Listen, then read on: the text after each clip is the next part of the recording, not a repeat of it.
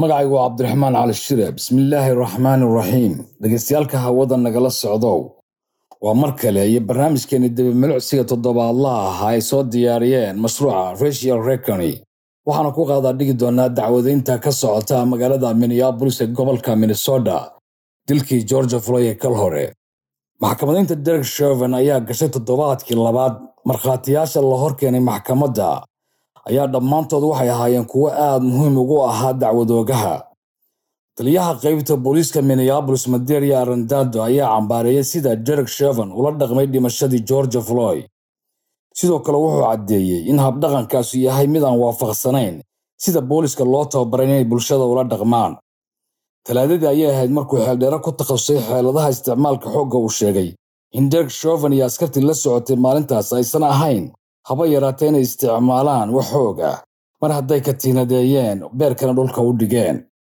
Arbacada ayaa wakiilada ka socda hay'adda dambi baaristu waxay soo bandhigeen sawirro laga qaaday gudaha gaariga uu watay George Floyd, kuwaas oo aan horey loo arag.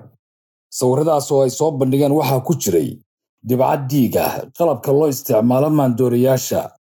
Khamiistii, dhakhtar ku takhasusay cilmiga habdhiska neefsashada, dhakhtarka sambabada oo la yiraahdo Dr. Martin ayaa caddeeyay markuu kaashaday khibraddiisa in George Floyd uu dhintay sambabada oo heli waayay haba yaraatee wax oksijiin ah.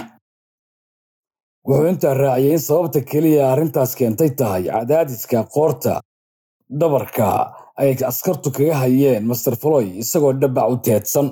maalintii Jimcaha ahayd Dr. Lindsey Thomas, cilmiga baarista sababaha dhimashada ku takhasustay, ayaa maxkamadda ka caddaysay in baaritaanka ay ku samaysay meydkii George Floyd ay meesha ka saartay doodda ah in maandooriye sabab u ahaa dhimashadiisa.